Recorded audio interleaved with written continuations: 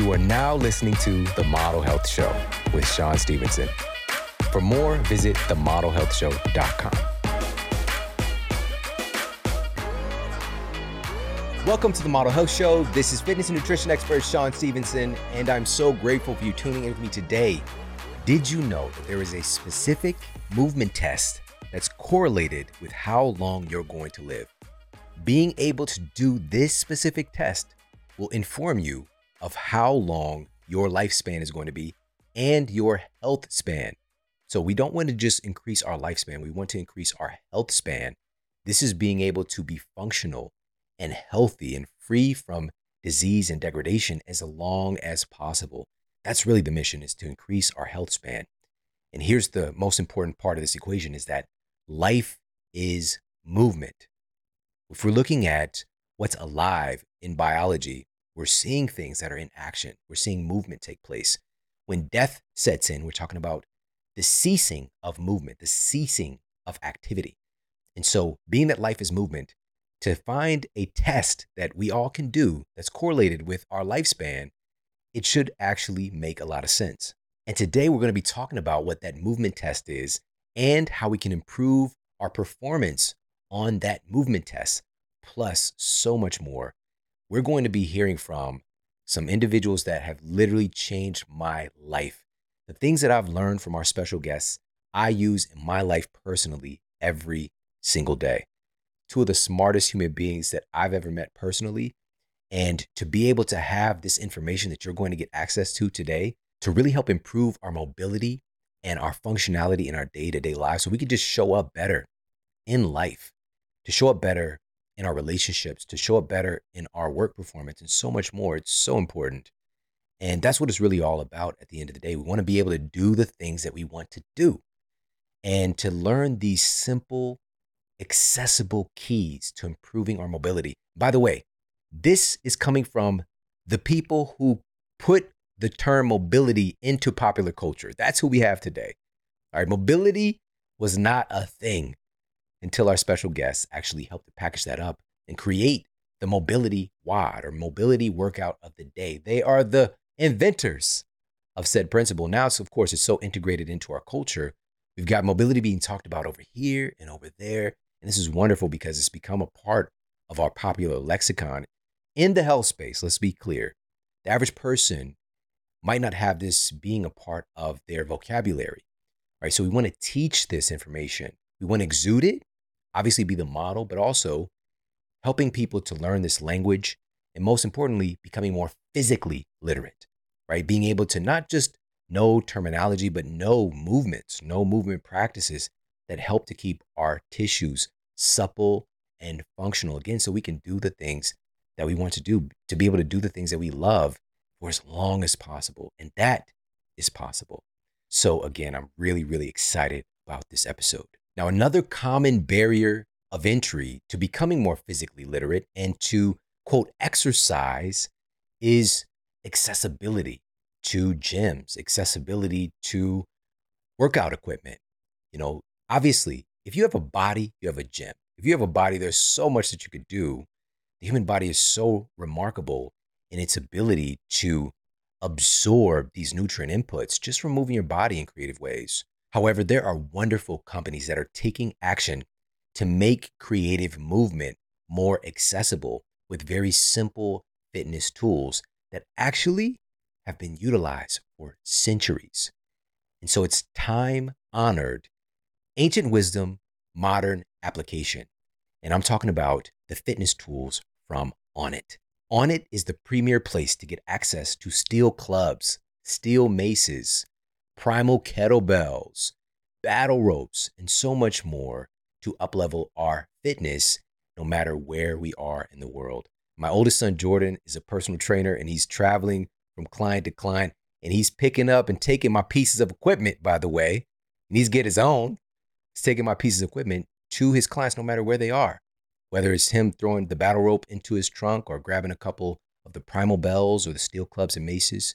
He's utilizing these tools with his clients because they're so easy to travel with. They're so easy to utilize when talking about adding in. Of course, we've got so much we could do with our bodies, but now we can add in another 100 different exercises by utilizing some of these different tools. And they are wonderful for improving our mobility, improving our body's ability to function through a variety in ranges of motion, right? So this is dramatically decreasing our susceptibility to injury. And that's what's so important as well, because it's not just being able to do the things that we want to do, it's also preventing fast degradation. And if an injury should occur, if something ever happens, people who are more functional, people who have more muscle, people who have practiced improving their mobility, right? Really training for those abnormal things that can happen in day-to-day life, they recover far faster. And this is just the facts. So we want to take action now to become more resilient, to become more physically literate. And I absolutely love Onnit for utilizing these tools. Go to onnit.com/model. That's ONNIT.com/model. Definitely check out their steel maces. It's one of my favorite fitness tools. Again, it's been utilized for centuries, and being able to do a wide variety of upper body and lower body movements. I also, fun fact, I give steel maces as gifts all the time for my friends and family. All right, I actually just got one recently for a repeat guest here on the Model Health Show, Michael Beckwith, for his birthday. And it's just, again, giving that gift that just keeps on giving the gift of fitness. And also, by the way, don't forget, Onnit is also a world-class premier organization when it comes to human health and performance supplements and foods. Their Shroom Tech Sport pre-workout is based on all earth-grown nutrients, and it was the subject of a double-blind, placebo-controlled 12-week clinical trial performed at Florida State University. And the researchers found that college men who were put through a variety of fitness tests by utilizing the Shroom Tech Sport, they were found to have an increase in their bench press reps by 12% versus the placebo group. They were found to increase their combined bench press and back squat reps, increased by 7% versus the placebo group. So that's superset performance. And they were found to have increased cardiovascular performance by 8.8% versus the placebo. So there's something really remarkable about it. And by the way, it's based on some EGCG compounds from green tea and also cordyceps medicinal mushrooms. So again, been utilized for centuries. And also Onnit took it a step further to put their pre-workout supplement through clinical trials to prove their effectiveness. Go to onnit.com/model. That's ONNIT.com/model. You get 10% off store-wide exclusively via this partnership with the Model Health Show. So definitely take advantage. And on that note, let's get to the Apple Podcast review of the week. Another 5-star review titled Muscle Brain Connection by VSC. Truly a great listen. So informative. Thank you for all your dedication to health. 70 here, but you're never too old to be young. That is an absolute fact, and you are proof of it. And that's what this is all about. Thank you so much for sharing your voice over on Apple Podcasts. And if you yet to do so, please pop over to Apple Podcasts and leave a review for the Model Health Show. And on that note, let's get to our special guests and topic of the day. Our guests today are Juliet Starrett and her husband, Dr. Kelly Starrett. Dr. Kelly Starrett is the New York Times bestselling author of Becoming a Supple Leopard, Ready to Run, and the Wall Street Journal bestseller, Deskbound. He's also the co-founder of The Ready State and the co-founder of San Francisco CrossFit. He consults with athletes and coaches from the NFL, NBA, NHL, and MLB, the U.S. Olympic team, elite Army, Navy, Air Force, Marines, and Coast Guard forces, and consults with corporations on employee health and well-being. Juliet Starrett, Esquire, is an entrepreneur, attorney, author, and podcast host. She's a co-founder and CEO of The Ready State, the former co-founder and CEO of San Francisco CrossFit, and she's also the co-author of the Wall Street Journal bestselling book, Deskbound. Juliet was a professional whitewater paddler, winning 3 world championships and 5 national titles. Wow. This combination here of experience and intelligence and empowerment is truly remarkable. Let's jump into this conversation with Juliet Starrett and Dr. Kelly Starrett. So you both just celebrated your birthdays? Coming up. Okay. Well, turn 50. Yeah, Wow. both of us this year. When is your birthday? That's how long we've known each other. My birthday is April 22nd, and he's September 28th. Okay. But I'm more mature. And it's our 20th wedding anniversary in September. Oh, wow. So it's 2023 is a huge year. Wow, that's so awesome. Yeah. But collectively, when you said, you were joking, we're 100 years old, whatever. Yeah. This is 100 years of wisdom sitting in front of me right now. And like I share with you guys, I read your book cover to cover and I loved every second of it. I felt like I couldn't not read it because it was just so ripe with insight, but also value, but also just like so practical. And for a lot of people listening, their mission is to not just be healthy, but to experience that longevity, health span. And so one of the things that really stood out to me, and here's a confession, by the way, a lot of the things that you were talking about, I was already doing on accident, right? And I'm just like, wow, that's so awesome. I'm more awesome now that I got the certified stamp from you two. One of the things you talk about in the book is that we need to spend more time sitting on the floor. Talk about that. Why does that matter? I mean, we started the book. That's chapter 1. We started that for a reason, in part because we love the test that's associated with it. And the test that's associated with that chapter is you just get up and down off the floor without putting your hands crisscross applesauce. And the backstory on that test is there was a study done some years ago that people who could get up and down off the floor without putting their hands down lived longer. And lived better, which I think is what we're all really looking for. And so what we realized is that people don't sit on the ground enough. In our culture, we're always chair bound. We're, driving, commuting, sitting in chairs at our offices. Our whole environment is set up to be sitting in chairs all the time. And so we've literally lost the ability to both get up and down off the ground and sit comfortably on the floor. I mean, it's really interesting when we suggest to people like, oh, okay, well, you need to start this test by being crisscross applesauce. And a lot of people go, crisscross applesauce? What?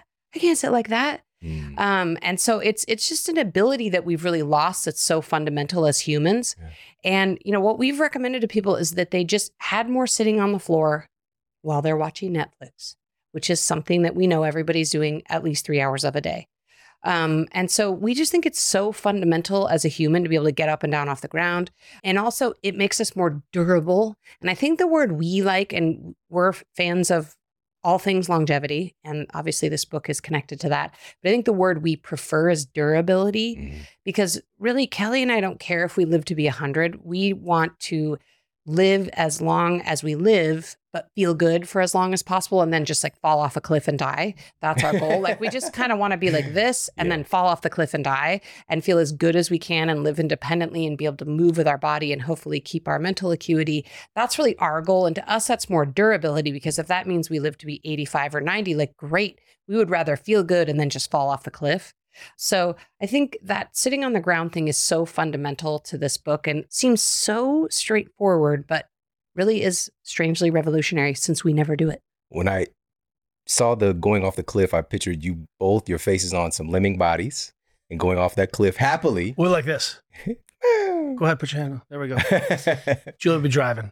Listen, this is so simple, but and I actually want to share this. I noted this. You just mentioned the study. This was published in the European Journal of Preventive Cardiology, and they revealed that this simple act, this simple test was correlated with how long people lived. And you also share, because if it's a concern of being able to sit cross-legged on the floor, you share a variety of mobilization exercises throughout the book, and in particular in this chapter, and habits that we can use to improve performance on this particular test. Just to share with you guys, I had my 11-year-old son do it, which you would see him and think, oh, this kid isn't flexible. He did it easily. Yeah. For me, it wasn't super easy. I could do it, but it wasn't just like as You felt a little creaking as you were standing up. I mean, just to see how it was like he's, like it was like he was flying, just the way he did it so easily. But you talk about these mobilizations, 90-90 sitting, cross-leg sitting in and of itself, leg up, one leg up sitting, hip opener exercises. Can you talk about some of these things? The first order of business for anything is to do the thing you want to get better at. Not a correlate, not a test for it. Yeah. So this first opening chapter is a little sneaky, because what we do is we get people in with something that they can wrap their heads around, right? Which is, I should be able to do this. I watch kids do it, sitting on the ground. And quickly you're confronted with, wow, I really struggle with that, or that was harder than I thought. And it's a nice test because it illuminates this idea that, hey, we're not interested in gymnast level mobility. We're interested in this the central idea of, can you move and own your way through your world? What is it you want to do? And a lot of times, because the body's so durable and because our world is shaped a certain specific way, we're not really confronted with limitations until you go to yoga and you're like, wow, I can't do that. Or I want to learn a new skill and that was really challenging. I can't put my arms over my head and we're going climbing today. So one of the things that we try to do with this book is create this language of vital signs, because you're not going to die tomorrow if you can't get up off the ground. That's not what it is. But it helps you begin to establish some benchmarks around how you move and some of your other behaviors. And the follow-up to that is the first order of business to get better at this is to sit on the ground, right? And we're realizing that instead of applying some fancy tool or here's our 10-day optimized sit on the ground program, in front of the TV, let's see if we can work this into your life where we can begin to work on your hip range of motion in the background. The mobilizations in there are something we call position transfer exercises. They're just sneaky ways to give you a window of opportunity so that you can move more freely. And in this situation, the expression of mid-range hip range of motion and flexion is getting up and down off the ground. So we've got some tools in there to help you restore those positions. But the first thing is knowing that, hey, that was a little bit trickier than I thought. Maybe I should spend some more time doing it. Or B, I crushed that. Don't need to worry about it because I sit on the ground all the time and, I'm a yogi and my hip range of motion is good. Yeah. Well, and also some of those positions you mentioned, like 90-90 sitting and long sit, for most people who don't spend a lot of time sitting on the floor, they will naturally need to change positions. For most people, sitting cross-legged for an hour is like not possible. Like, most of us who have spent a lot of time sitting, it's just not possible or comfortable to sit that long. So the cool thing is your body will actually kind of give you these cues to move. And you're like, all right, well, I'm no longer comfortable sitting cross-legged, so I'm going to move to 90-90 or I'm going to move to long sit. And if you just watch someone sort of practice sitting on the ground, it's actually subconscious. You naturally just move from position to position. And so without even thinking about it, you're getting all this work on your hip range of motion. And most of it is just subconscious. And the only real conscious thing you've done is decide to sit on the floor versus sit on the couch. So brilliant. One of the things that I was accidentally doing until I got you guys certified stamp of approval is if I'm sitting on the floor, I would naturally go into that 90-90 position after a while. I would naturally kick one foot up and hurt my knee. And I'm just like, these are pictures of me. They've been spine. This is incredible. But I didn't think about it as being like a transfer kind of exercise or just lining up my mind and body to do this activity, which for whatever reason, I contacted you actually a couple of years ago when I got injured. And I just started sitting on the floor more.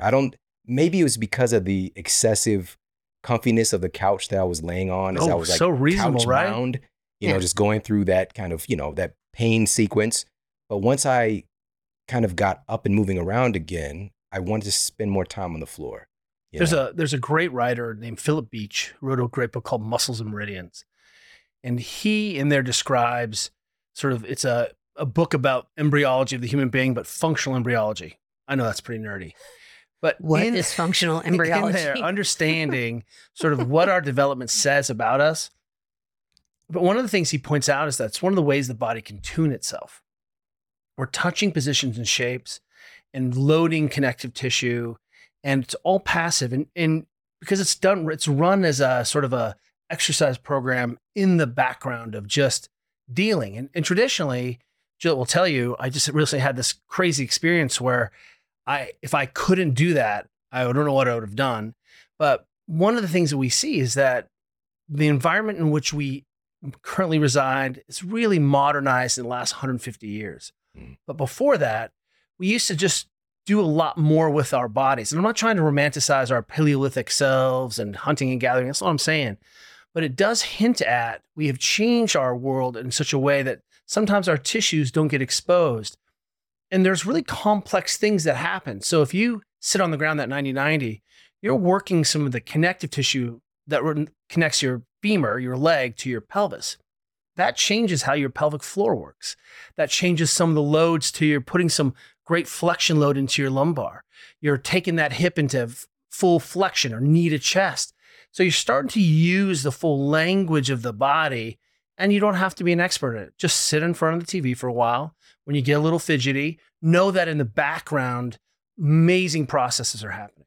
Let's talk specifically about chair sitting as we're sitting in chairs, hanging out with each other, which you said this term that is just burned into my mind now, marathon sitting, right? So we spend an insane amount of time in our culture just sitting in a chair. Sure.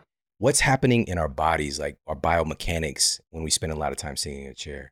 Well, I'll just start by saying Kelly can talk about the specifics, but I'll start by saying, just to sort of define marathon sitting, I think what we've learned with the research is that if you sit for short periods of time and get up and continue moving around and sit back down, that's actually completely fine. Like we've never set out to demonize sitting, and sitting's awesome and we do plenty of it. But what you do see is people are sitting in a chair and often doing that for 5, 6, 8 longer, even longer sometimes, without actually moving at all. And Kelly's obsessed with the lymphatic system, which is basically the sewage system of the body. Every middle-aged man. And so one of the things that happens when we sit is that, the way that you clear your lymphatic system, you clear the waste out of your body, is through movement. So specifically muscle contraction. One of the things we like to talk about is, like, have you ever been on a flight and then you get to wherever you're going and you have cankles? Have you ever gotten cankles? I can't say that I have, but I've seen them. I've seen them on the streets. Oh yeah, I've read about it. You've seen cankles. You've seen cankles. But that's just a function of sitting in an airplane and not moving enough for long periods of time. Like sitting on a 5 or 6 hour flight is like the perfect example of marathon sitting. Yeah. And one of the downstream negative consequences is that you're not moving and you're not flushing your system. You're not getting the garbage out of your body. And it's just, and then the other thing I'll say, and Kelly can talk about the technical terms about this, but I mean, then you're sitting all the time with all of your joints at 90-degree angles. Yeah. And we're not meant to be at 90-degree angles with our joints all the time. And so I think a lot of people don't make the connection between low back pain and general stiffness and other issues they have with just bouts of marathon sitting. And what you start to play around with is there's a whole new field called sedentary biology, where we're starting to understand a little bit about what happens to our physiology, our normal processing of our bodies when we don't move. So we can define not sitting versus standing, but we can define sedentary behavior in a very scientific, a very specific way. If you ever remember the old Stairmaster machines from like the 90s, I love those early 2000s, for those of you out there, or from the 90s, that was me. There was a metric on there that you could use, which was METs. Do you remember METs? And you'd be like, I don't know how many METs is, but I'm killing the MET game right now, right? You just jack it up, all the METs. That's a metabolic equivalent. That's how much energy it takes kind of for a human being to run. And so what they have defined at Harvard as sedentary behavior is falling below 1.5 metabolic equivalents. And it turns out sitting immediately really starts to truncate how much energy we're using. So we fall below that 1.5 metabolic equivalents. And then our physiology starts to get weird. We start not being able to burn sugar, and we start to do things strangely, and things are not moving and working as well as I can. So really, it's not ever about sitting versus standing. It's about, moving. How do I limit this below 1.5 metabolic equivalents? So again, man, if you're exhausted, sit down. It feels so good to take it off. But maybe you could get more movement in. And what the research is defined is, let's try to limit and aggregate that total amount of time below 1.5 metabolic equivalents to 6 hours. So you have sort of 6 hours of coins you can put into whatever machine you want. This is my commute. This is my dinner time. This is hanging out. And maybe we can try to limit that, because it really makes it more difficult for us to do the things we want to do. Hey, I want to change my body composition. Well, that's going to make that more difficult. I want to be more awesome at sprinting. Well, that's going to make that more difficult. I want to have healthier tissues. I want to have more clarity in my brain. It makes that more difficult. So again, that allows us to expand. And when we empower people with that idea, say, hey, wow, I really been sitting a long time. Let me see if I can limit that in whatever way I want. Yeah. So can we talk about this interaction with the chair itself pressing up against, or our weight pressing up against the chair, and the intermingling going on with our hamstrings, versus when we're being a little bit more, dare I say, natural, sitting on the floor? I'm just going to cue you up to say panini. Panini. And then you take it away. We'll do a couple experiments here. One is your butt and hamstrings are actually non-weight bearing surfaces. If you actually sit on the ground, you're sitting on your ischial tuberosities. The bottom of your pelvis is kind of bony and set up for it, right? And when we're sitting in the chair, we're not actually sitting on the bony structures of our pelvis. We're sitting on all the soft tissue structures. So if you imagine high pressure, I'm like 106 kilos. I weigh, my temperature is a certain amount. That's how you make panini, high pressure, high temperature. I mean, you get grilled cheese. So if you're worried about your hamstring range of motion, maybe you shouldn't make grilled cheese sandwiches out of your hamstrings. We could also do another experiment. I said this in a long, long time, but bear with me. Think of the most beautiful person you could think of. Got it in your head? Got it. Like for me, like Chris Pine and Chris Hemsworth have a baby, and that baby boy grows up to marry Brad Pitt, and they have a baby, right? You can see like that's a beautiful What about person. Kate? Kate's in there too. And if you think of that person's butt, what does it look like? Wow. It's gorgeous, right? Now think about your palm of your hand. Yeah. And your hand is a weight-bearing surface, and it's the connective tissue is gnarly. And now think if that butt of that person looked like the palm of your hand. It is not. So what you're seeing is we have certain areas of the body that are really good at weight-bearing, like your feet, your hands, these sit bones. And then we have areas that aren't. It's such a problem when people sit for a long time, like the Airlawn chair, right? That really expensive chair by Herman Miller. They invented that chair working with people who were in wheelchairs who had diabetic ulcers. So what was happening was that people would get these pressure ulcers when they had to sit in a wheelchair for a long period of time. So they invented this fabric that allowed to unload the connective tissue. Well, that's a small scale model of us all the time, sitting on tissues. They're not getting good blood flow. We're not pumping the garbage out. Do you need to be worried about it? I'm not making this doom and gloom, but that's just a snapshot of sort of, hey, long periods of time, that's probably not great. Then you add in, we're not really having access to all the mechanisms that stabilize our spines. So we can't really connect your pelvis to your hips very well. We can't use your glutes. We can't use the rotators. We can't stabilize. So you end up using a whole bunch of other things to keep yourself upright. And that's fine until you go stand up. And then when you realize you're like, oh my, get out of that chair and you're a little creaky, that's your body not really just immediately giving you access to your full range of motion. There's a quote from your book. It says, once you start sitting on the floor and standing more, you'll find that it not only feels natural, but that you'll crave it. And when I read that, I was like, that is my exact experience. My body tells me I'm craving. I was just sitting with my wife last night, and you've got like a sectional couch that latches together. She's got her area. My youngest son calls it the queendom spot. Yes. Right.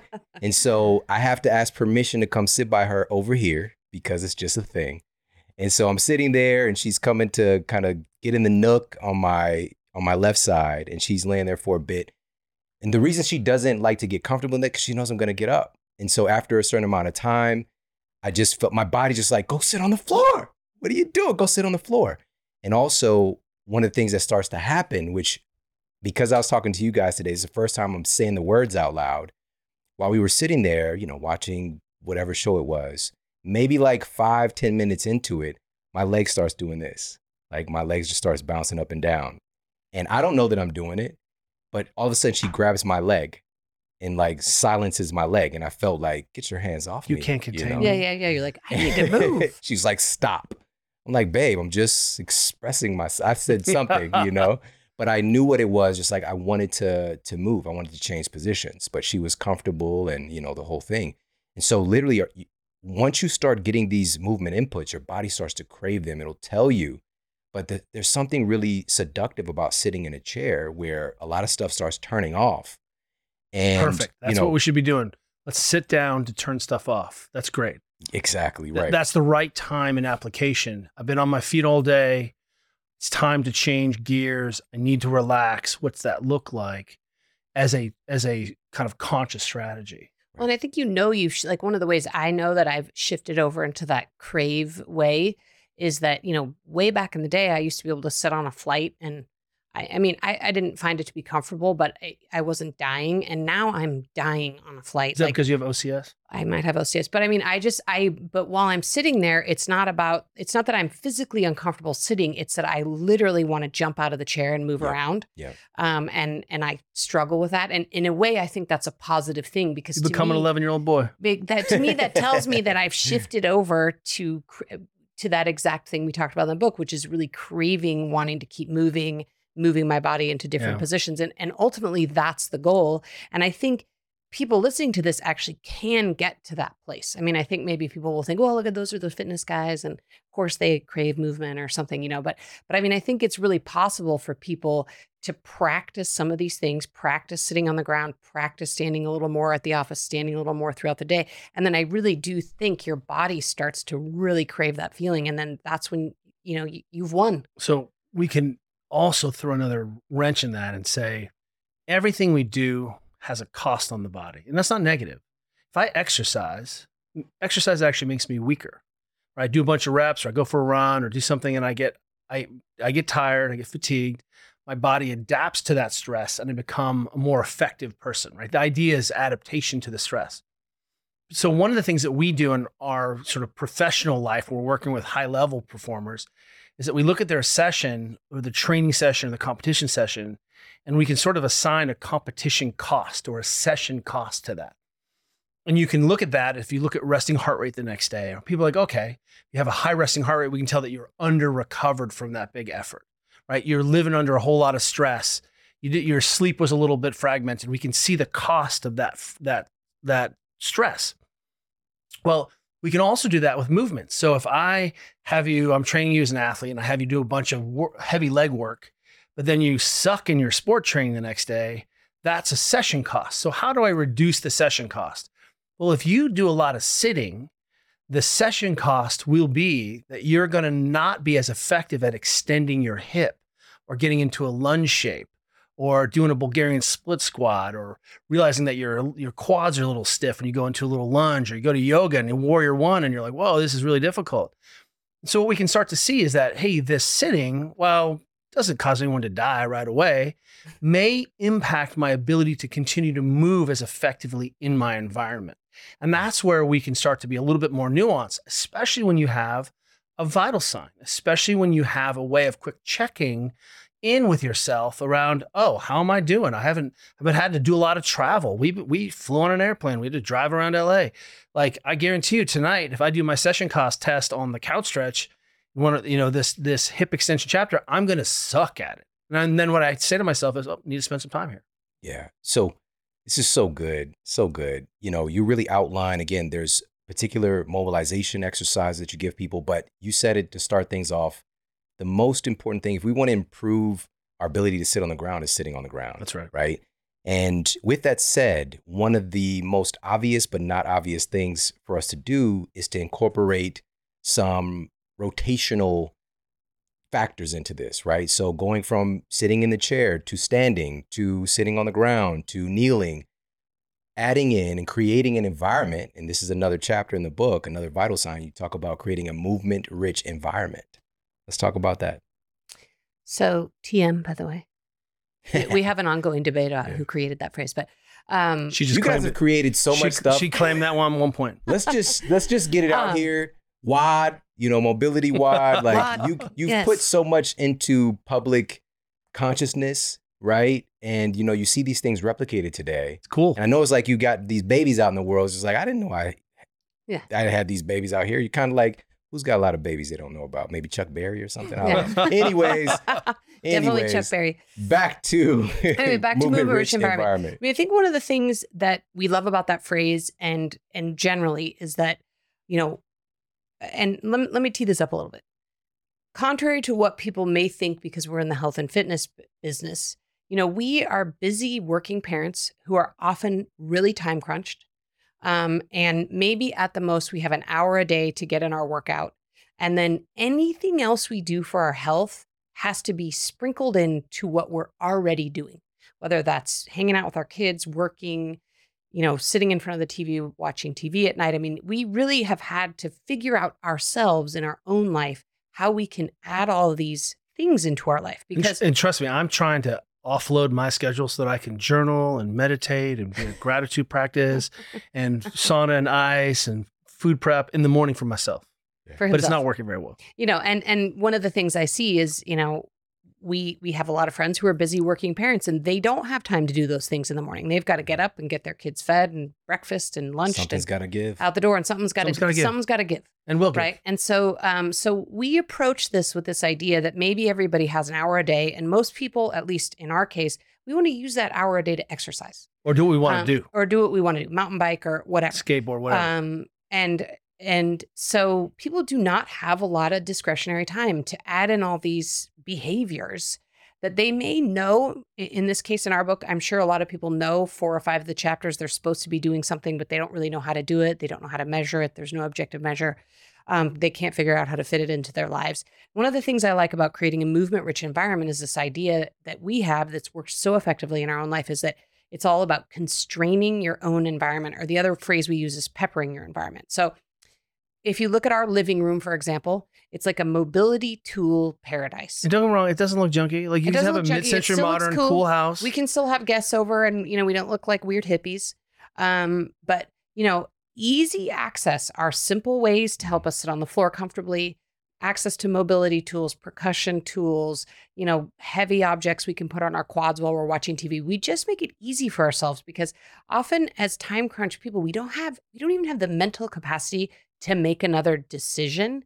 It just has to be presented to us. Yeah. It has to be there in our environment. Another example is that our office has all of the places to work are standing desks.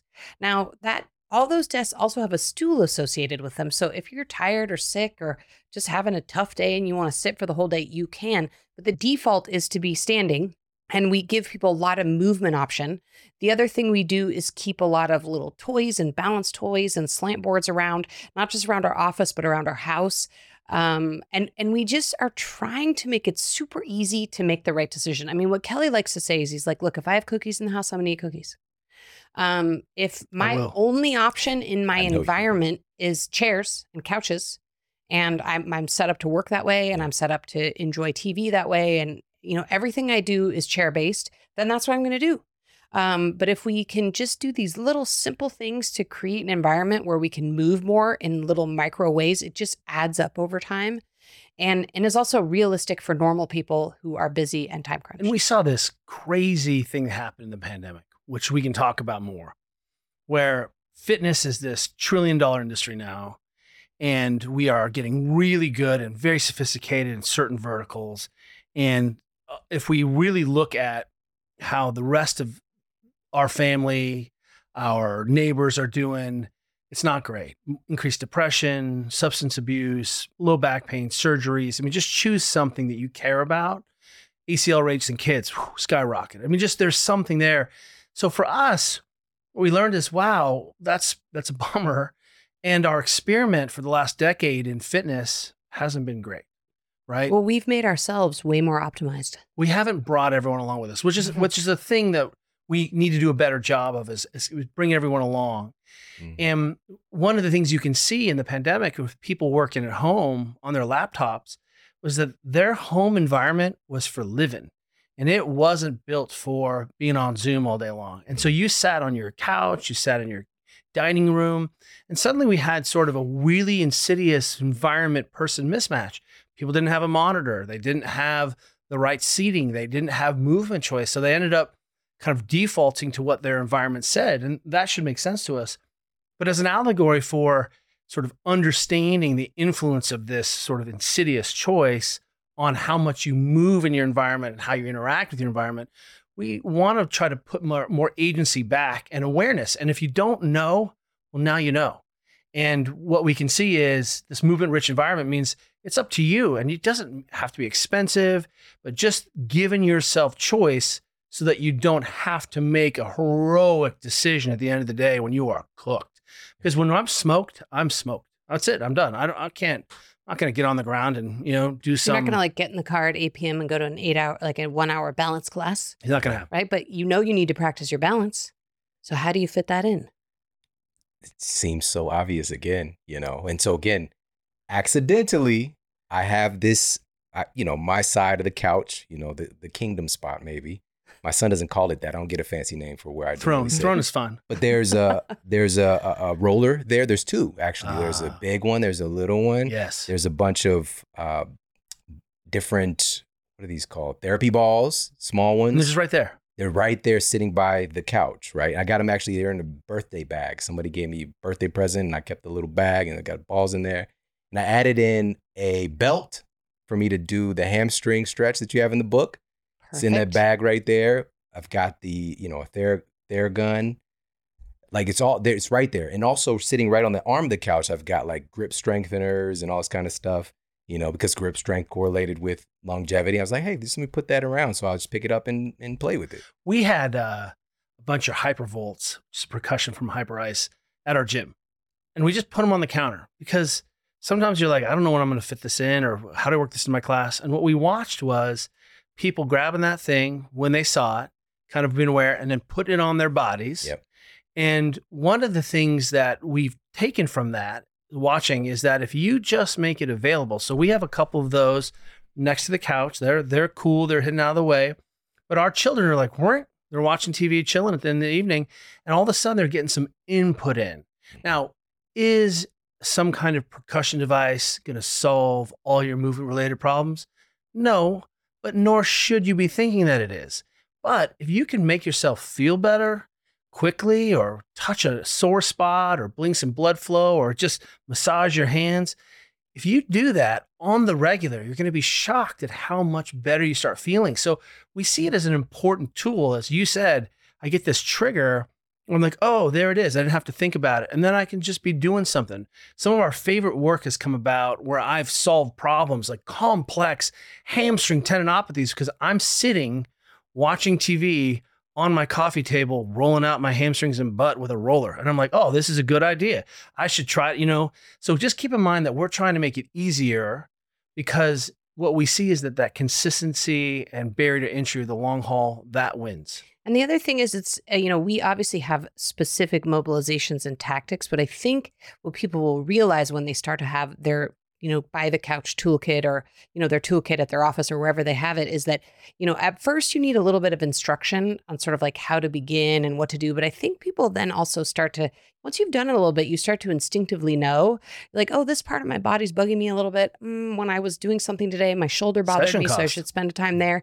And you actually just start to have a bit of awareness about what's going on in your body. And then you just, again, you crave it. You naturally want to, put a ball or roller or do a percussion device. And it's just second nature. Again, it's not a heroic decision you have to make at the end of a long, busy day. So check this out. Everyone here has had stiff calves, tight calves. Did a bunch of walking, your calves. If you just instinctively do that, bend over, touch your toes, stretch your calf, put your leg up on a curb. Everyone can relate to, hey, I need to move this thing or stretch this thing. I think everyone, ever had sore quads? What'd you do? You stretched and you got a massage. And what'd you do for your sore abs? Nothing. You have never, ever treated your abs and your trunk the way you treated your glutes or pigeon pose, your triceps. And one of the things we see is that a lot of people struggle with low back dysfunction or back pain or just my back doesn't feel good. And one of the things that perfect time is at work, take off, pull up your dress, lay on. No, you're never going to do that at work. But at home, you can be chilled out, telling your body you're safe here. And you can start to roll with your feet up on the couch, kind of laying on your back, 90-90, you know what I mean? Just that recovery position. Sneak that ball into your low back, sneak that ball into your trunk, get on your stomach on the roller. And suddenly, if you have a set of tools, and we do this in our first aid kit in there, then you can start applying that up and down your body. And your trunk isn't some miracle, weird tissue system that doesn't obey the laws of every other tissue system in your body. But think about the number of crunches you've done and your abs are kind of sore and you're stoked because you're going to have a six-pack tomorrow, right? And you do nothing for it. You just hope it gets stiffer and gnarlier. So again, what's great is if you're already sitting on the ground, it's easier to lay down or it's easy to, so how can we be thinking in those terms around these are the benchmarks around inputs that I can feel better and be a better member of my community. And I know how to put out a fire when it comes because that is the definition of durable, being able to take the hit, not avoid the hit. Absolutely. Absolutely. You also dedicate a vital sign to hip extension, which we'll save that. I want to make sure everybody picks up a copy because it was kind of like one of those things where if you're pulling my leg on what is most important, which you set it up saying there's nothing that's more important than anything else when it comes to mobility, but hip extension is super important. But I want people to read that chapter, but in it, you have a sidebar about the booty, right? And I think it's titled like the rear view, right? And you mentioned something along the lines of our butts are sleepy, all right? Our butt cheeks are sleeping on the job. And you kind of give a command or a cue for us to check in with our butt through the day and fire those. We can do it right now. glutes. Ready to do it together? Can I just interject and say that if Squeeze your butt. if Kelly's name had a subtitle, it would be Kelly Starrett, hip extension. Because he's really excited about it. I may or may these not days. also own already on Instagram, knees behind butt guy. Trying to get you into hip extension. Look, what you're hinting at is a really interesting phenomenon where, if you lose connection or we're not using it, we can see decrease in function around muscles and movements more importantly. And this hip extension chapter, one of the things that happens when we lose the ability to get into a lunge shape. So walking is a little mini lunge shape. A big lunge, formal lunge is a big extended version of that. If you've ever Like seen running is like a mid lunge. Yeah. And if you've ever seen someone sprint, that is lunging, lunge form, that hip extension. And one of the things we see is if you cannot get into that position for whatever reason, we don't know if it's your hips are stiff, or your quads stiff, you're never there. If you can't get in that position, oftentimes what we see is you can't also squeeze your butt as effectively. And in fact, in that position particularly, your glutes become very difficult to find. We call it positional inhibition, which means I'm in this position and it's my inability to be strong in this position that has shut my butt off from my ability to recruit that glute squeeze. And what we know is that when we start reconnecting the dots for people, things like low back pain starts to get better. Right? We got a big engine starting to help me manage that a little bit. When we start to see people working on their hip extension, guess what? Your knees have to work when your leg's behind your body. And because we spend so much time not in that position, we see that ends up being a blind spot for a lot of people. We have a couple new products on the market that were tools for us. And one of them is a Bulgarian split squat pad.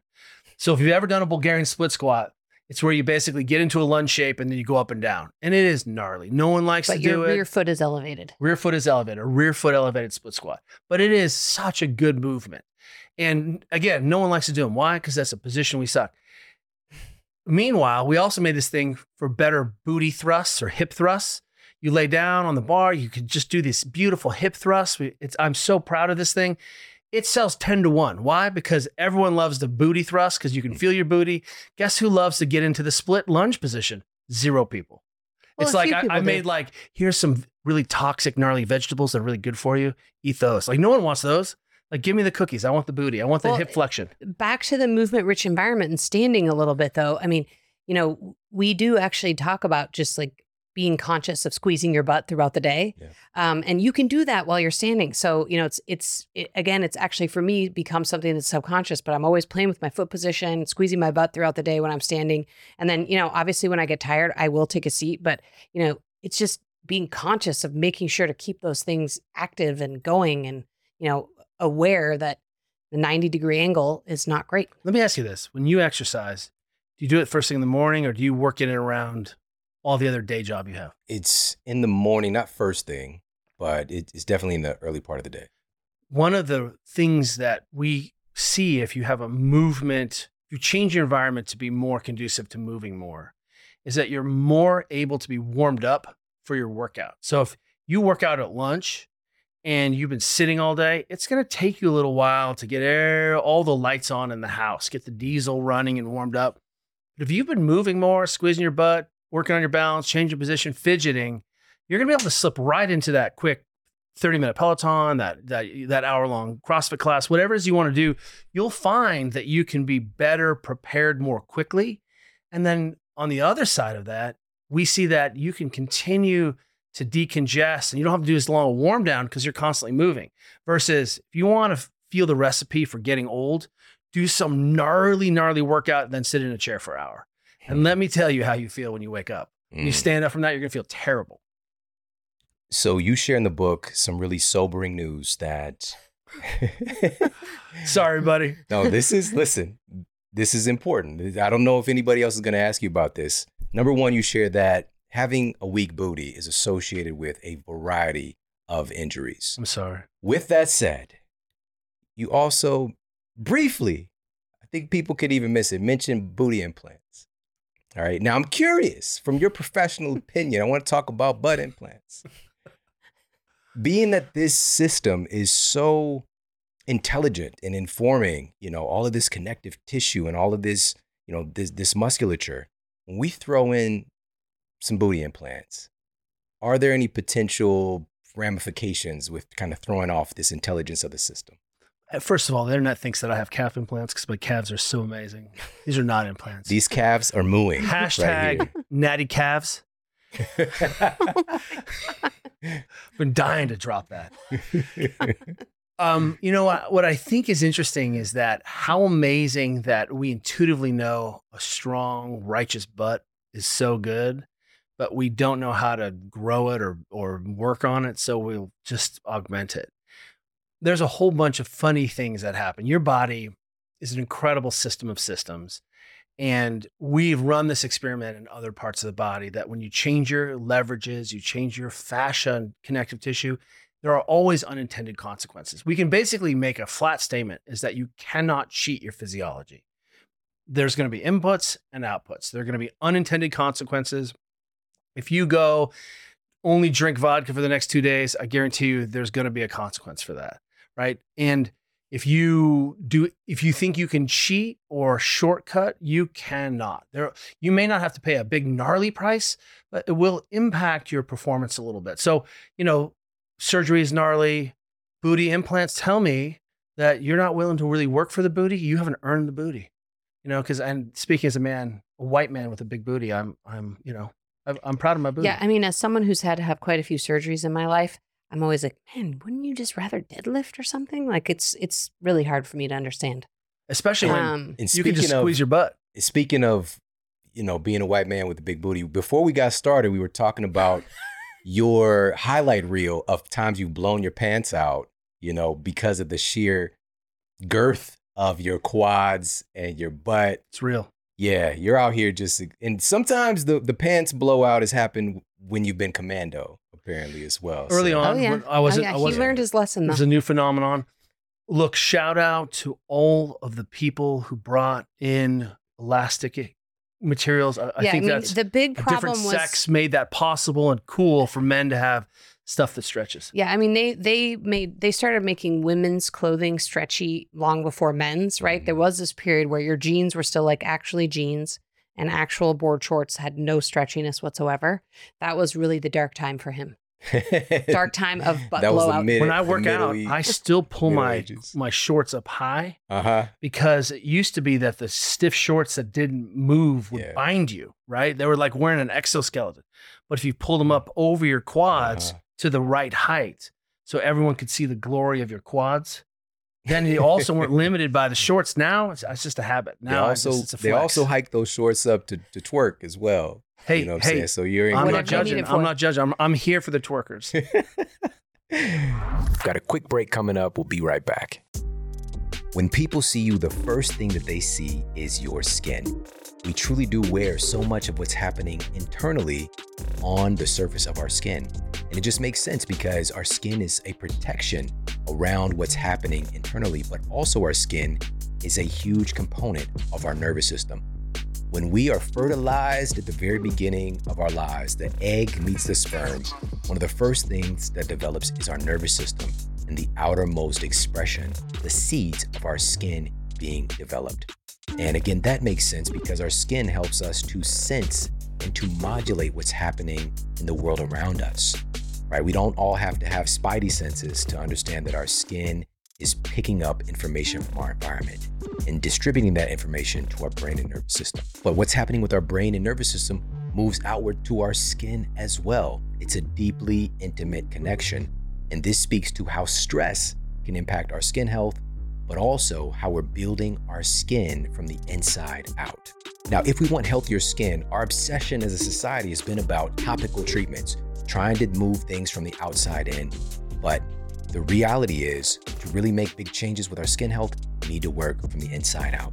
And this starts with things that are nutritive and nourishing to our skin, but also nourishing to our nervous system. A randomized, double-blind, placebo-controlled trial published in the journal Complementary Therapies in Medicine utilized green tea extracts for 4 weeks.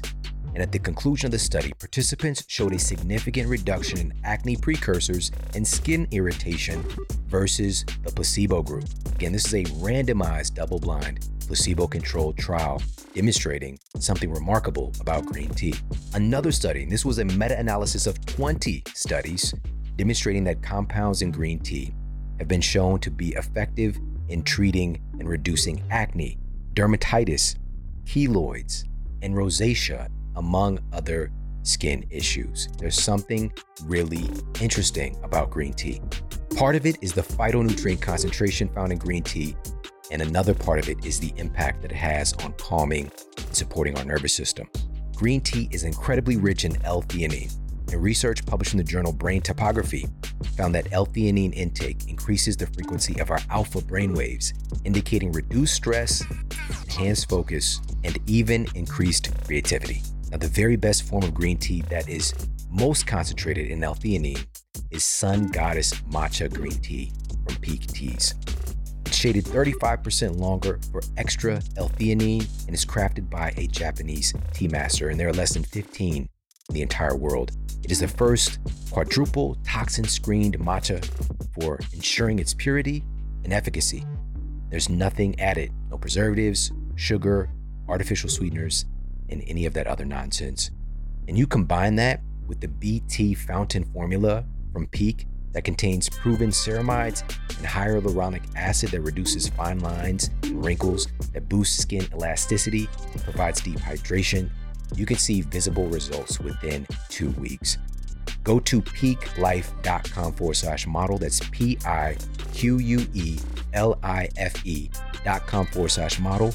And you're going to get 15% off plus free shipping for life with one of their new exclusive subscriptions. Plus, some of their packages actually come with a frother and a beaker, so you can actually make your tea with ease. I love my hand frother. I use it every single day to make my drinks for myself and my family. Highly encourage you to check this out for better skin health and better health overall. Go to peaklife.com/model. Now, back to the show.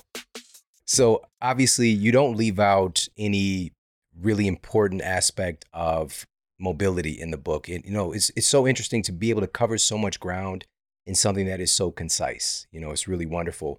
With that said, there's some upper body inputs as well. But even as I say that, when we start separating ourselves, like the upper body isn't disconnected from the lower, it's a body, It's a system. But in particular, you really highlight something you guys call is future-proofing your neck and shoulders. What's going on with our neck and shoulders today? Well, I mean, the sitting situation is not helping our neck and shoulders. And we're all here trying to sit with our best possible posture, but it's just hard to adopt a great and functional posture when we're sitting. And then I think the compounding factor let me is jump in our there use because of phones. Everyone on the internet, the physical therapist can be triggered around. There's no such thing as bad posture, right? So let's just say that there are positions that aren't as effective as other positions. That aren't as ideal. There's no as bad other position. No There's bad just positions. less effective positions. That's really important because we don't want to scare anyone or do that, right? That's not what we're trying to do here. But I will say, because I'm not a physical therapist, so I can say this, that I think a compounding factor is our use of technology. So we're hunched over on our phones. I mean, it would be great if we were all holding our phones in front of our faces like this, but the reality is no one's doing that. And then you add the computer element and, we're all just spending a lot of our time with our shoulders forward and our neck forward on our head. And we can use that session cost idea to say, well, you've been here. Can you put your arms over your head? Can you express normal range of motion in another shape? Yeah. And suddenly you can see the cost of this C shape. Like one of the mobilizations we prescribe in this chapter is a T-spine mobilization, where you put a ball or roller in the upper part of your back. And for me, that is one of the mobilizations that feels the best. And that also tells me that I'm spending a lot of time on my laptop with my shoulders forward. And so it's just the way I think about it is, okay, well, if I'm going to spend a lot of time in this forward position, then I need to spend some time in the opposite position, right? So if I'm going to be internally rotated, I need to practice externally rotating my shoulders. And, we see, when we had our in-house physical therapy clinic, we saw a ton of people with neck and shoulder problems. And, in many cases, very debilitating, people who had to have like cervical spine surgery and the reasons for those were complex and many, and some were injuries and some were long-term disuse and you name it. But I mean, it's a serious problem and really can sideline a lot of people from being able to do the things they love to do. And there are some really simple tools that, people can do to just sort of protect their neck and shoulders. And again, all things that could be done with their toolkit in front of their TV at night. And if you take this, no body system works by itself, right? So we've kind of hinted at before that potentially if you're missing hip range of motion, that can impact your low back. And you can imagine it's just the tail wagging the dog, right? My hips are connected to my pelvis, which is connected to my spine. And the musculature that moves my legs is also attached to the spine sometimes. So you can make that psychological leap that those things are systems, the femur, the pelvis, and the lumbar. So we should be looking at the function of them all if we're going to try to improve how the whole thing works. Well, the same thing is true for your neck, your shoulder, and your upper back. That creates a really system where if I'm always in a rounded position, that's going to mean that my body has to balance out that curve somewhere. And so I start to change my neck position. So if you're slouching right now, because it feels good for me to slouch, I'm just going to slouch away. Then I went ahead and turned my neck. That's as far as I can turn my head. And that's fine. And it's not about pain or no pain. I want to be clear about that. We're not talking about just pain, no pain. We're talking about how do we maintain your function? But if all of a sudden I have you just say, get into a position where you can take a big breath. So you just made a correction or an organization to your body where you improved your physiology. Why? Because in this C-shaped position, you couldn't take a big breath. I asked you to get into a position where you can take a bigger breath, and you corrected internally without being cued, without doing chin tucks, without getting into Shavasana. You just were like, okay. So in that position hints at greater physiology because you can ventilate more effectively. So suddenly I'm like, now look over your shoulder. And all of a sudden you can turn your head around exorcist style because you're put yourself into a position where you have better access. And that's really what Juliet's hinting at. But because these things are so interconnected, if I have you collapse again and just feel so good, we're just hanging out here, and I say, take a big breath, you're going to take a big breath up in your neck because the way we've been sitting sort of inhibits our diaphragms, inhibits our pelvic floor, inhibits a lot of the musculature we use to just move air in and out, to ventilate. And so what you'll do is you'll pick up, because you're a surviving machine, you'll just start ventilating where you rest you can. And that tends to be neck. So now I'm using my neck to breathe, which isn't my primary engine. My primary engine is my diaphragm. But if I'm using my neck to breathe because I'm in a position where I can't access my diaphragm, that's the only way you can breathe. That's the only way you can breathe. Then that's a learned position. Plus, I spend tons of time sitting in that position. I'm only breathing in my neck. So if I'm using these little tiny neck muscles to try to yank on my spine so I can breathe, they're going to become tight because they're worked, and they're going to become tonic. And that could also be one of these complex pieces of machinery that makes me mouth breathe, that makes me, and you start to see the follow along. And it's also stress breathing, it's right? also when you're stress stressing breathing. In this part, when you're breathing that if you're breathing through your mouth and using your neck, your cortisol is higher. Your brain thinks that's more of a threatened position. If you're being chased by a cocaine bear, I want you to breathe through your neck and mouth, right? You ought to use it all. But the rest of the time, if I'm just on the answering my emails, that should not be a stressful situation. So as Juliet points out, that there are positions that are more effective, and they have these interesting ripples down the line that influence how I feel, the efficiency, what's going on with my brain, the messages that my brain is interacting with my body. And all we said was, hey, can you take a bigger breath in that position? Or maybe let's choose a shape that gives you better agency over your body. That's a powerful mission. Absolutely. It's so fascinating that we have this symptom, right? And we tend to think that that's the thing. And you really highlight how if we're having neck issues, that it could be something located in your back, in your shoulders. And so I was kind of pleasantly surprised to see those mobilizations focused on those other areas. And so again, a lot of people are suffering Because neck stuff can throw off everything. Oh. Same thing with back stuff. I ended my professional paddling career on the U.S. canoe and kayak team with a neck injury. That was of my own making. I just want everyone to know I didn't get hit. I literally created this overuse injury that injured my central nervous system, my neck, and I couldn't turn my head and I was in pain, and that ended my professional career. So I understand the realities of that. And when I got injured, remember, injury, can't do my job. I went down the rabbit hole.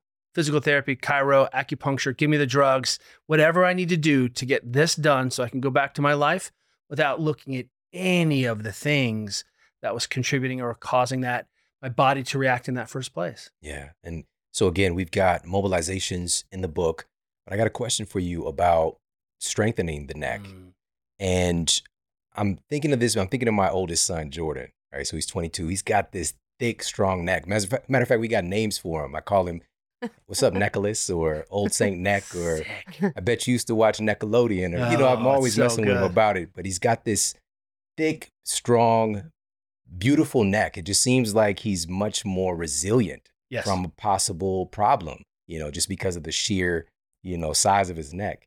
And I can't point to anything specifically that he's done, neither can he, in the development of his neck, except the fact that maybe, he played football, so maybe he's carrying that helmet around and adding some additional, weight to it. Yeah. So I don't know, but obviously there are much safer and smarter ways to make our neck stronger. Oh, grandma, your neck hurts, football. You are really hitting at something that I think is important. We know in the neck, high performance, remember, is our background. And if we can get the neck 1 pound stronger, the decreases in head trauma, reactions to head trauma, like concussions, really diminish very quickly in big steps. What attaches to your neck? Something runs with shoulder. So if I can put your body into a better position and organization where my neck musculature works more effectively, and it does in these shapes, I can test stronger. That tells me a lot about, hey, this is a better shape that translates to better function. But also we can look at your shoulders, and these are your traps, right? So you're looking at his neck, but you're also looking at his traps. Right. Yeah. And the traps are attached to the shoulder. And how do we train traps? We move our arms around. And so one of the things that gets always missed when we're talking about pain in any part of the body is looking at range of motion. And oftentimes we don't, because it hurts to do that. Like when I put my arm over my head, it hurts. Okay, let's not do that ever again. And one of the things we're trying to say is we should be looking at restoring your range of motion as one of the first things that I can do in my own home safely, effectively. And remember how we did that? We just started spending time in those positions. So if I have a hard time putting my arms over my head, I could do downward dog, or I could grab my sink or grab my wall and start to spend some time with those arms in that end range position. And what I'll see is better shoulder function, better neck function, better thoracic spine function, and the system starts to work in concert. And then you can start layering on neck strengthening, shoulder strengthening on top of it. But there's a lot we can do immediately to just start to think about putting myself into positions that allow me to be durable and robust. And you're so right about having a strong neck being so protective. I mean, our 14-year-old daughter is a water polo goalie, and it's sort of a high risk concussion environment. And, her coach has her wear this weird helmet thing. And, there's all these concussion protocols, but we're really focused because we know on making sure she has strong shoulders and a strong neck, because we're convinced that, and she's already taken some huge hits, like hits we think some other kid would have already gotten a concussion. And, we just feel like we were trying to sort of future-proof her from a concussion standpoint by making sure she has strong neck and strong shoulders. Yeah. Something just to share personally, I had some funky stuff going on with the shoulder and also the neck on that side, but just carrying things really helped. It was kind of medicine, carrying things and doing a little bit of shrugging, which I kind of shrugged off for years, because it wasn't functional. But you said the most important thing, which was getting in position. Even as I'm doing the thing, where's my head placement, right? And just giving these little inputs. And it's just like, it was like nourishing. It was like medicine for those things. Well, the other thing I'll say is, Kelly always gets worried about me like falling on the rail of the physical therapist. But I mean, the position that we assume all the time is the position that we're practicing.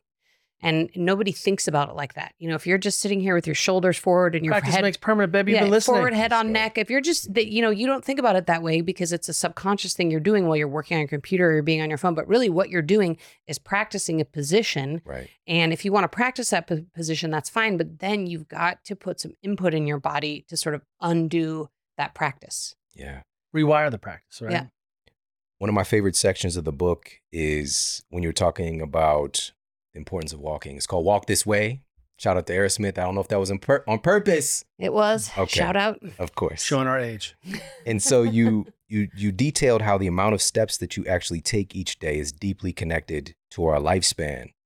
And we often don't think about this, you know, because we quote work out, that is not set aside in a sense, because we're probably going to be walking around, moving around while we're working out, but that doesn't insulate you for your body's requirement, your DNA's requirement for you to actually walk and to put these steps in. So when we opened the gym in 2005, when I went to physio school, I was like, we're gonna corner the world on walking. We're gonna make walking. So sexy. That was not what I wanted to be known for. It's a hard sell. But we've now become obsessed with walking for a variety of reasons. I mean, you hit on it a little bit. There are I will go back and say that the 10,000 steps concept was invented by a Japanese pedometer company in the 60s. And 10,000 is an sell- auspicious number in Japan. Maybe last 10,000 years. When you shout bonsai, that's 10,000 years.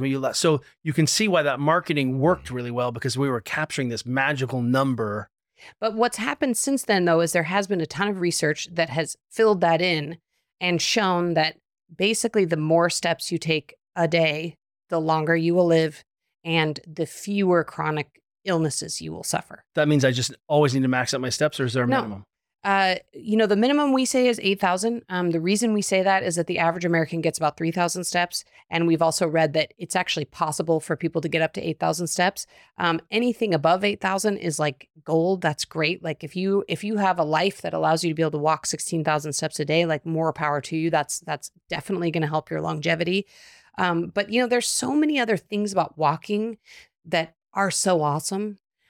We talked a little bit about the lymphatic system and about how walking is the perfect way to recover from workouts. And, it's the first thing that we suggest people do who come to us with low back pain or post-surgical, because, the best thing you can do post-surgery is just to walk and just keep everything, get the garbage out of your body. But there's all these other sort of like fluffier things about walking that we like so much. I mean, we talked about this earlier. Everybody's talking about it online, but you need to get a little bit of sunlight on your body. Sometimes you need to get a little direct sun. One of the best ways to do that is Model Health Show says. The Model Health Show says you need to get some sun on your body.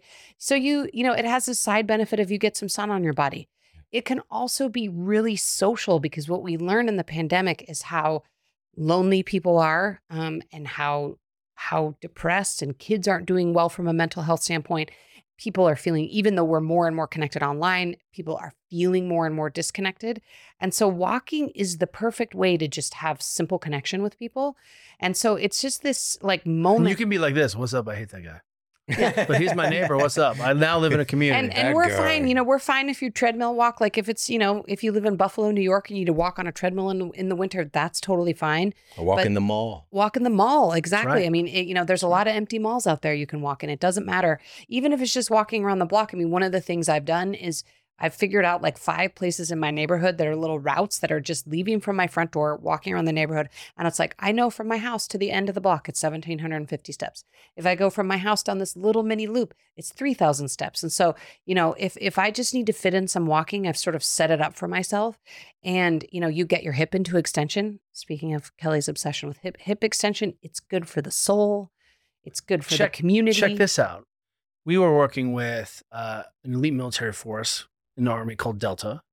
And when they have a lot of disordered sleep, and they do, one of the things that they started prescribing for all of their soldiers, warfighters, was walking.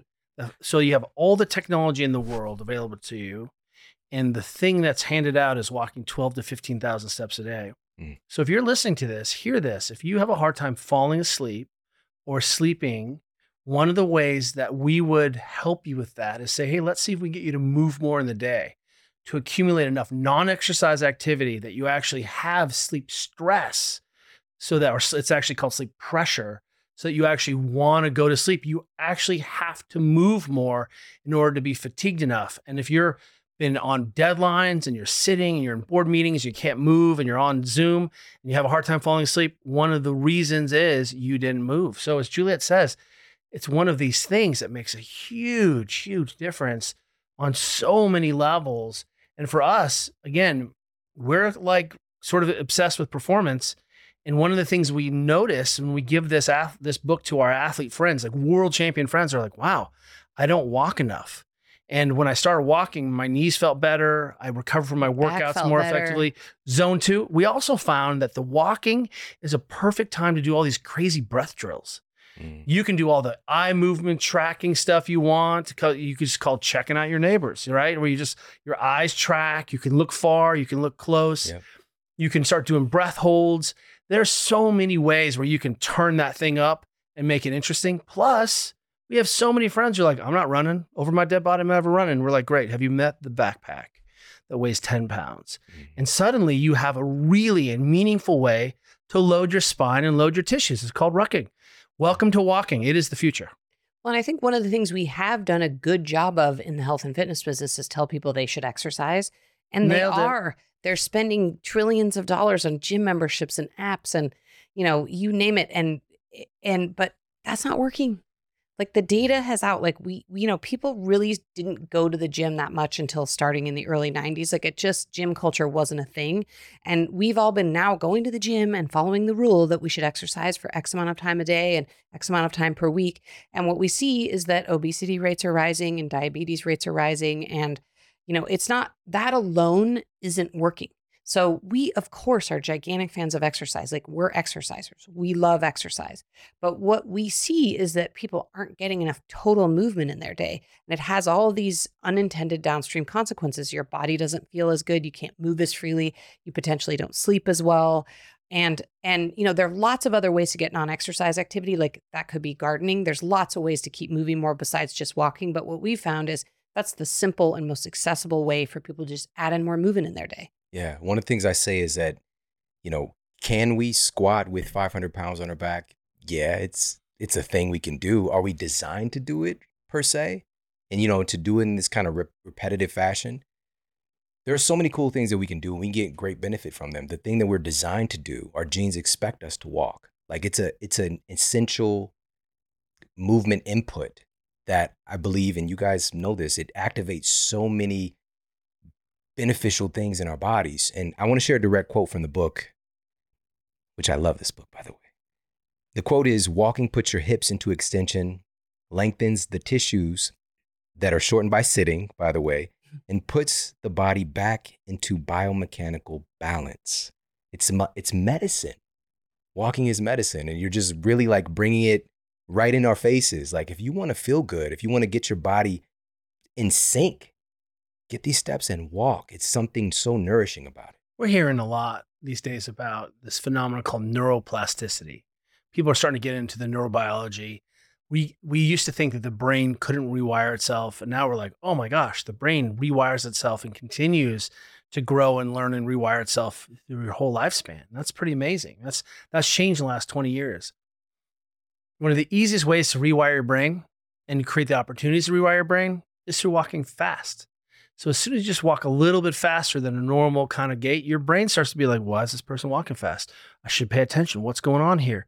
So if you're trying to change some aspect, it creates this window of opportunity where you might be able to rewire pain pathways, or you might be able to, remember, neurons that fire together, wire together, or neurons that fire apart, wire apart. So if I'm trying to change a behavior, if I create an opportunity where my brain is more likely to do that, I'm down with that. What does that look like? Walking fast. That's pretty radical. That's a radical idea. I love this book called Spark by a guy named John Rady. And he says exercise and walking is like miracle grow for the brain. Yeah.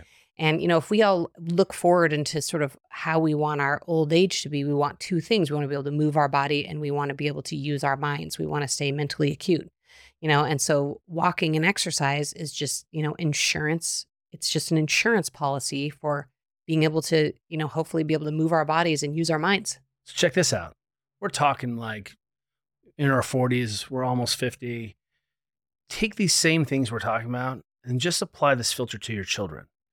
What we see is that your kids all have emotion trackers, their phone. Pull out their phone and look at how much they're moving. And on a rainy day, you'll be shocked to see how little they're moving. And so, if you take any of these lessons in the book, any of these vital signs, I think you can start to say, well, if this is good for me and it's good for this world champion, how does my child do? We just saw some data that came out very recently, like a couple of days ago. Kids don't eat vegetables. They don't eat like fruits. 25% of kids hadn't eaten a single vegetable in the last week. I think it was like 50% of vegetables, 25% of No, there was like 25. fruits. Yeah. Bananas. So suddenly we're seeing sort of, if we looked at walking and movement as a nutrient, we're depriving our kids and we're asking them to grow. Then we start to ask, hey, one of my friends wrote this really cool book about sleep. I don't know if you know.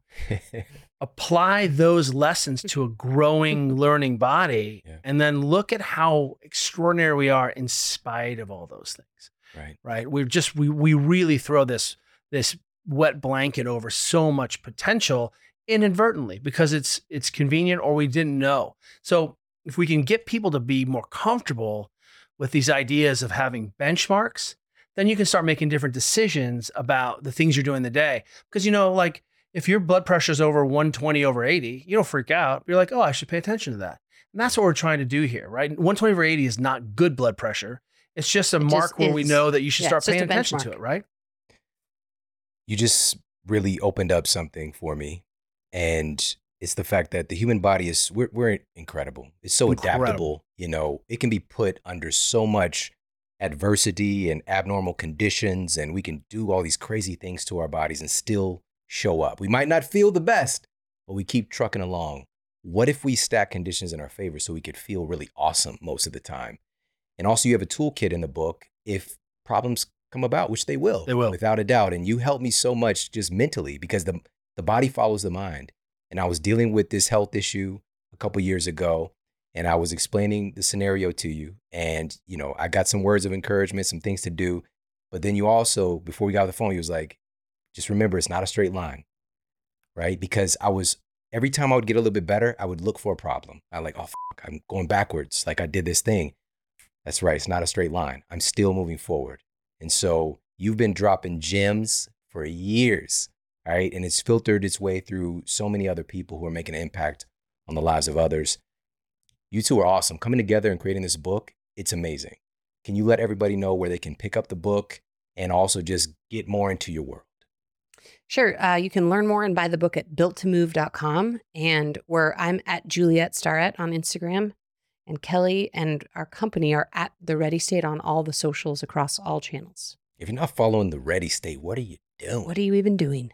Built to Move, anywhere books are sold, but specifically hit the website is builttomove.com. Builttomove.com. Or anywhere you buy a book. And literally, one of the things I just want to say is that you are listening to this show. You are so far ahead of so many people who don't have it. It's true. I have really ninja, sophisticated friends listening to this show, and we want you to find your blind spots because we know you're doing it. And so can we pick up some spots where we're like, I can improve on that? And simultaneously, we wanted to create a resource where you could reach to your neighbor or to an auntie or an uncle who don't identify with diet culture, don't identify with exercising, but really want to take their health and life over. This is one of those places where you can start because it's so accessible. Yeah, you've created something that it stretches beyond. I'm being 1,000% honest here, and you know this. There are very few books that span across the entire demographic of humanity. This is one of those books. No matter where you are on that spectrum, you're going to get some value from this, and it's approachable. But also, if we just want to know stuff, we want to be the smarty pants, you're going to pick up some stuff from this. It is pretty sophisticated. Every time I have to read it, and I've read it a lot now, I'm like, wow, that's a good idea. Who wrote this? It's sophisticated, but yet delivered in simplicity. And there's these great drawings in the book. Like you're holding our hand and you're nailing on so many aspects of how we learn. It's like this visual cue, and also it's just like we're doing the exercises. It's difficult to not do this stuff as you're reading, which a lot of books, they don't make you feel like that. This one does. Like I got to do this test. So I'm doing the test, and then my son walks in and is like, do this with me, right? And so it's inviting and it's inclusive. And you had one other thing you want to share? Well, I was just going to say, I just want to thank you for all the work you've been doing for so long and, casting a really wide net and bringing so many people in and giving so much good advice and talking to so many cool people. So it's just really awesome what you're doing. I want to shout you out. I receive all that. Thank you so much. There's a love fest going on right now. Built to Move, pick it up. Anywhere books are sold, go to builttomove.com. I appreciate you too. You two are the best. Thank you so Seriously. much. Kelly and Juliet Starrett, everybody. Thank you so much for tuning into the show today. I hope you got a lot of value out of this. Remember, life is movement. There's principles in physics. Objects in motion tend to stay in motion. Objects at rest tend to stay at rest. It's just getting that momentum going. Get up, get moving. Make it a family adventure. Make it a family culture to imbue more movement into the fabric that unites your family. Truly, families that train together remain together. All right. And it's just finding creative ways to bring not just our nuclear family, but our communities. There's so much that we can do to add in these movement practices, whether it's simply having the practice of things like walking meetings and or practices of finding family vacations and adventures and, quote, things to do in your free time. Find things that involve more movement. And I'm telling you, it's one of the greatest investments in your family's physical health, but also mental health as well. And that just can't be stated enough. So again, we have the power here in this situation to transform our family's culture. It's going to be difficult to transform the culture in our society at large, but it starts with us. It starts with us being the model for ourselves, for our children. And again, that starts to stretch out into our neighborhoods, to our communities. And who knows, we might be able to turn this thing around a lot faster than it's being prophesized. And I believe that we can. It's going to take a miracle, but I believe that we can. And as always, if you enjoyed this episode, please share this out with your friends and family. It is so important to keep this conversation, to provide that education, put into people's hands, put into their ears, put into their hearts, so we can, again, add another layer of momentum. Keep the ball moving forward. All right, so you can share this out directly from the podcast app that you are listening on. And of course, take a screenshot of this episode, tag me, I'm at Sean Model, and tag The Ready State on Instagram. All right, that's where you're going to find Kelly and Juliet. I love them.